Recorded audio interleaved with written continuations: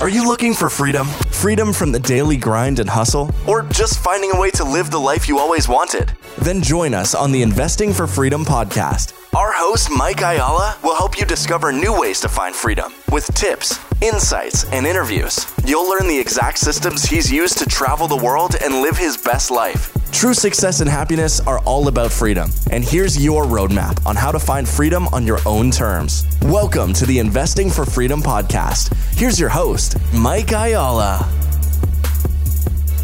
Thank you for joining me on the Investing for Freedom podcast. Today, we're going to continue the story of our real estate journey. As I had mentioned before, first off, you never really know where any journey or venture is going to take you. And I think it's Gary Keller that said, we tend to overestimate what we can do in 1 year and underestimate what we can do in 10, which was the case with us with our real estate goals, which is why it's also so important that we adjust along the way. So Karen and I had, if you haven't listened, you could go back and hear the story, but basically we had determined that what we wanted was to buy 2 income producing properties a year for 10 years. And the reason why was when we got to 65 years old, we'd have 20 rental properties that were paid off. And that was kind of like our big, hairy, audacious goal, as Jim Collins would say. So in the first year, we came back and we identified 2 properties, which I talked about in the previous 2 Monday podcasts. And then all of a sudden, this interesting thing happened. So I got a phone call one day from a guy that I knew who was a manager of a mobile home park. And we had been doing a lot of plumbing and heating in this mobile home park over the previous year or 2 years. His mom actually owned the park and she was having some financial challenges. She lived in Vegas and she needed to fire sell this park. Now, this park had been for sale for, I believe the sale price was $1.2 million. We had actually looked at it and it just didn't pencil out. It didn't make sense. I hadn't spent a lot of time looking at it, but my partner had. Didn't make sense at $1.2 million. And so when I got this phone call, he was like, hey, my mom's selling this park. I'm mad about it.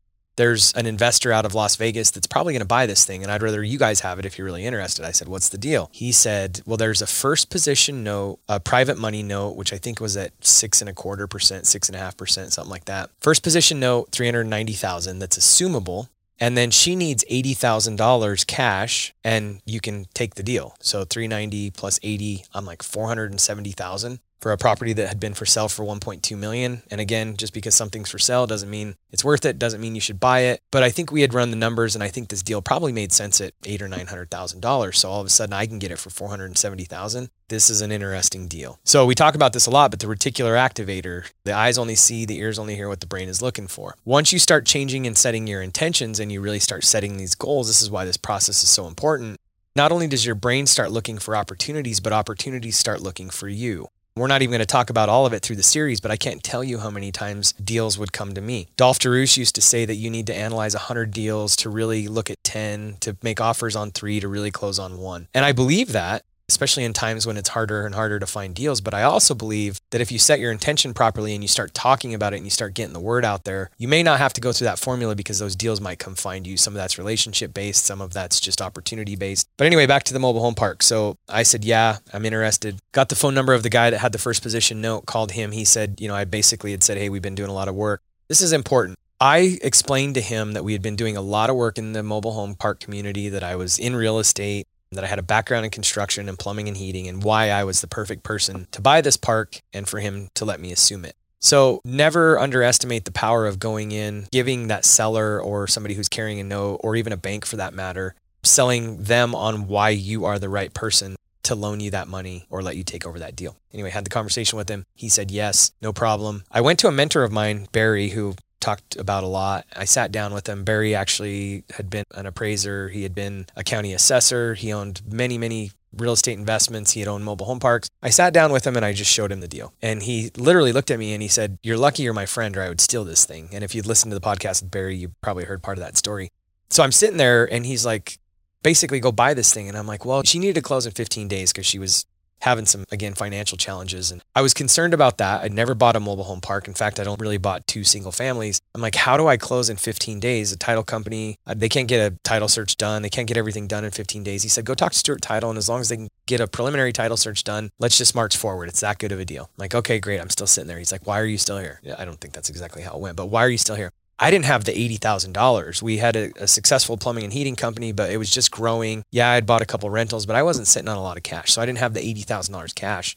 He looked at me and he said, I will loan you the $80,000 cash in a second position. So hear me here. He's given me the down payment. The guy that had the first position note is letting me assume the note. So I'm buying a 72 space mobile home park with no money down. I'm like, wow, what's the problem with that? I was concerned about going from, remember, I had set a goal for 2 income producing properties a year for 10 years, and I had 2, and I was just really getting my feet wet with real estate. And I'd been listening to Dolph DeRoos, who was talking about single family rentals. My goal was single family rentals. Now all of a sudden there's this 72 space mobile home park in my lap. That's like literally 3.5xing my goal for 10 years, 3.5 timesing it in year 2. I'm nervous. I'm scared. I don't know anything about mobile home park investing. I'm so focused on my goal. If I didn't adjust, I would have passed this opportunity up. But I was sitting there in front of Barry and I'm scared. I'm nervous. I'm like, I don't know anything about running mobile home parks. He said, don't worry about it. I'll help you through the process. That's the importance of mentors. This is literally what he said to me. If anything goes wrong, I'll be in a second position. I'll take the first position out. I'll take the park over and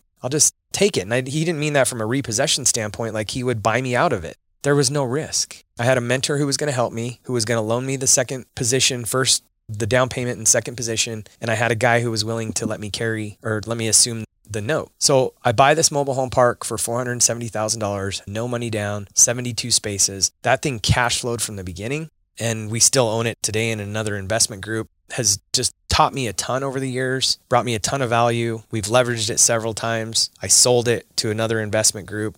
It's just been an amazing experience. And here's the bottom line. If I hadn't set the goal of changing my mindset, 2 income producing properties a year for 10 years, I don't know that I would have even seen that opportunity, or the opportunity would have even came to me. But even if it did, I don't know that I would have went right to a 72 space mobile home park. So the lesson here is just be flexible in your goals. Again, what you really want. Why do you want it? What are you going to do to get it? Measure results, but adjust. That adjusting is so important, because I can't imagine looking backwards if I would have said, no, my goal was to get 2 income producing properties in this second year, and this is 72. I'm not going to go after that. And also my goal was single family, and this is such a great opportunity, but it's, multifamily, essentially mobile home parks. I don't know where I'd be today. And even in our business today, we go out and we acquire mobile homes, mobile home parks. We put investment groups together. That was the beginning of where my journey went. Four Peaks Capital Partners. We have 35 mobile home park communities in 13 states. That all started with that one mobile home park. And what if I had said, no, that's not part of my goals. I'm not adjusting. So the reticular activator is so important. The eyes only see, the ears only hear what the brain is looking for. You got to remain flexible. You got to adjust along the way. And, as Jim Collins says, the BHAG, the big, hairy, audacious goal. Sometimes we think we're setting a BHAG and it's a stretch for us, but it's interesting how the universe comes alongside of us, and people that are smarter than us and opportunities that are better than what we were dreaming come to us. And with that perfect circle, we're able to leverage all that, and life ends up being better than what we could even imagine. So just go out there, keep your mind open, make sure you've got your goals set, make sure you're dreaming big, but at the same time, be flexible enough to where you look at the opportunities that come at you, even if it's a little bit different than how you thought it was going to look. If you found value in this episode and you know someone who's wanting to start or move further along in their journey toward investing for freedom, I would be forever grateful if you would share this show with them and help me get this message out to more listeners. Also, if you enjoy what you've heard, I would appreciate it if you'd take 30 seconds and leave me a 5-star review and share this with your friends. And until the next episode, cheers to moving further along in your journey of investing for freedom.